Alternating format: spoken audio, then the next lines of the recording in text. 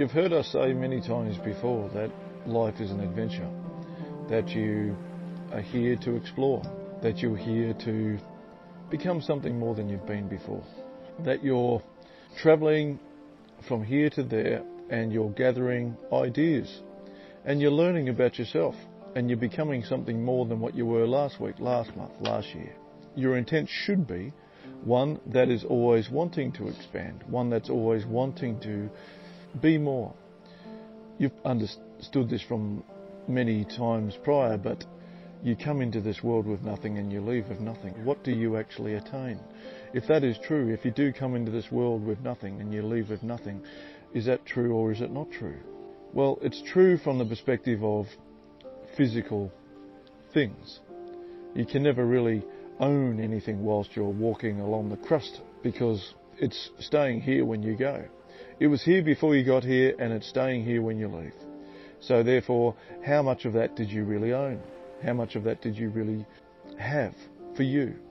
So if you come with nothing and you leave with nothing, then what is gained? What is gained from this endeavour? What is gained from your adventure?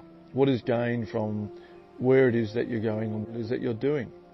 Is it not your capacity to live in love? Is it not your capacity to live with grand intent? Is it not in your capacity to have life on your terms? All here one day and gone the next. So, with that in mind, are you not best focusing upon things that really make your life worth living? What are those things that really make your life worth living? The things that you can create for yourself that really makes your life such a wonderful, pleasant experience. What is it that you can do for yourself? What is it that you can do for others? What is it that you can be to experience the greatness of your life? Life is a grand mystery of ideas and concepts because you carry a lot with you in this journey. Things that don't necessarily serve you so well.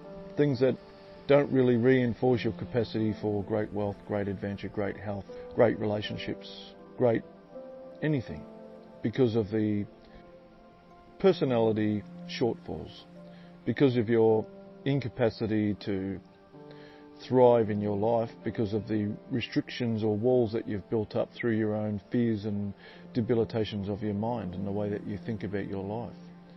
You're impatient, you can be unkind, you can be angry, you can be hostile, you can be judgmental, you can be hypocritical, you can be downcast, you can be obtrusive, obnoxious, arrogant. As much as you can be those things, you can also be gentle and sincere and loving and kind and purposeful and passionate and adventurous, caring, supportive. These things are much better to have, are they not, compared to the other things? And in your life you have allowed your certain traits to dictate to you.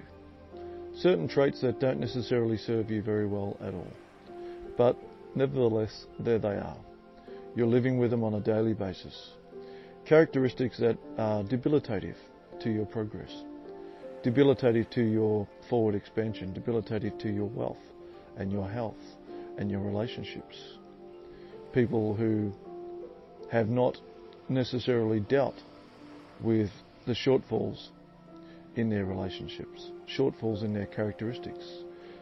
Their relationship with themselves has failed because they haven't addressed those things that should have been addressed. And you do reason these things out, but where do you reason them from? What goggles are you wearing when you're reasoning with? What goggles do you don when it comes to making decisions about certain aspects of your life? How many restrictions and how many borders and boundaries and obstacles have you put up in your character that enables you only to see the world through certain glasses? And how restrictive is that for you? How much benefit does fear do for you? How much benefit is impatience? How much benefit is in judgment? How much benefit is in anger and hostility? How much benefit is in drugs and crime and indulgences of every variety? How much benefit is in them? How much benefit is gained for you in those situations? Aren't they worth considering? They're well worth considering, because they're the things that dictate your next move.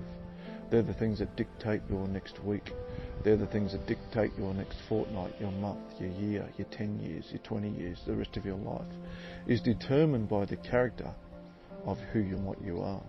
You want to be bold, you want to be brave, you want to be kind, you want to be superhuman. You don't wish to be overcome by your frailties. You wish to overcome your frailties with your superpowerness. And so you should, because it's well within your reason and your reach to do so. You all have them. You could sit down and list all your frailties. You could sit there and list them all. And we could guarantee that most of them you have no idea about how wide and reaching those characteristics are debilitating your lives. But they're there nevertheless. So the wise person investigates who and what they are. The wise person seeks out those frailties and irons them out. The wise person is not allowing fear to dominate their lives. The wise person learns the power of patience. The wise person learns the power of control, self-control.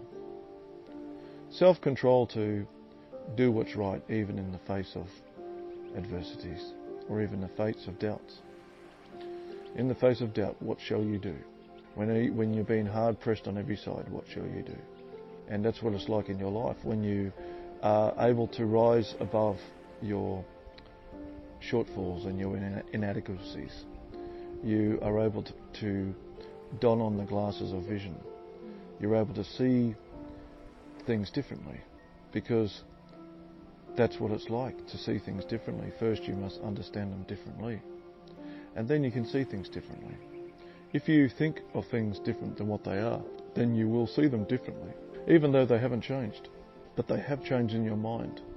And because they have changed in your mind, you're able to see more clearly, and you're able to see with more colour. You're seeing life through high definition. Isn't that a lovely analogy? That you're taking it all in high definition. That you're not walking down the road missing the jewellery that's millions of dollars worth of diamonds lying on the sidewalk that you've missed because you've just been so overwhelmed by your inadequacies, by your shortfalls, by what's happened that day, by you allowing yourself to be downtrodden, by you allowing yourself to be annoyed and angered and hostile, by you allowing yourself to be fearful and impatient. You're missing the diamonds. How many things have you missed because of your shortfalls? How many opportunities do you miss? It gives a whole different meaning to grand perspective, doesn't it? Because when you're living in your grand, high-flying perspectives, you're able to see the world through high definition. And when you see the world through high definition, the enjoyment of every aspect of it is just far greater. You're just in awe of it all. That's how you can have your life, if you so choose it to be.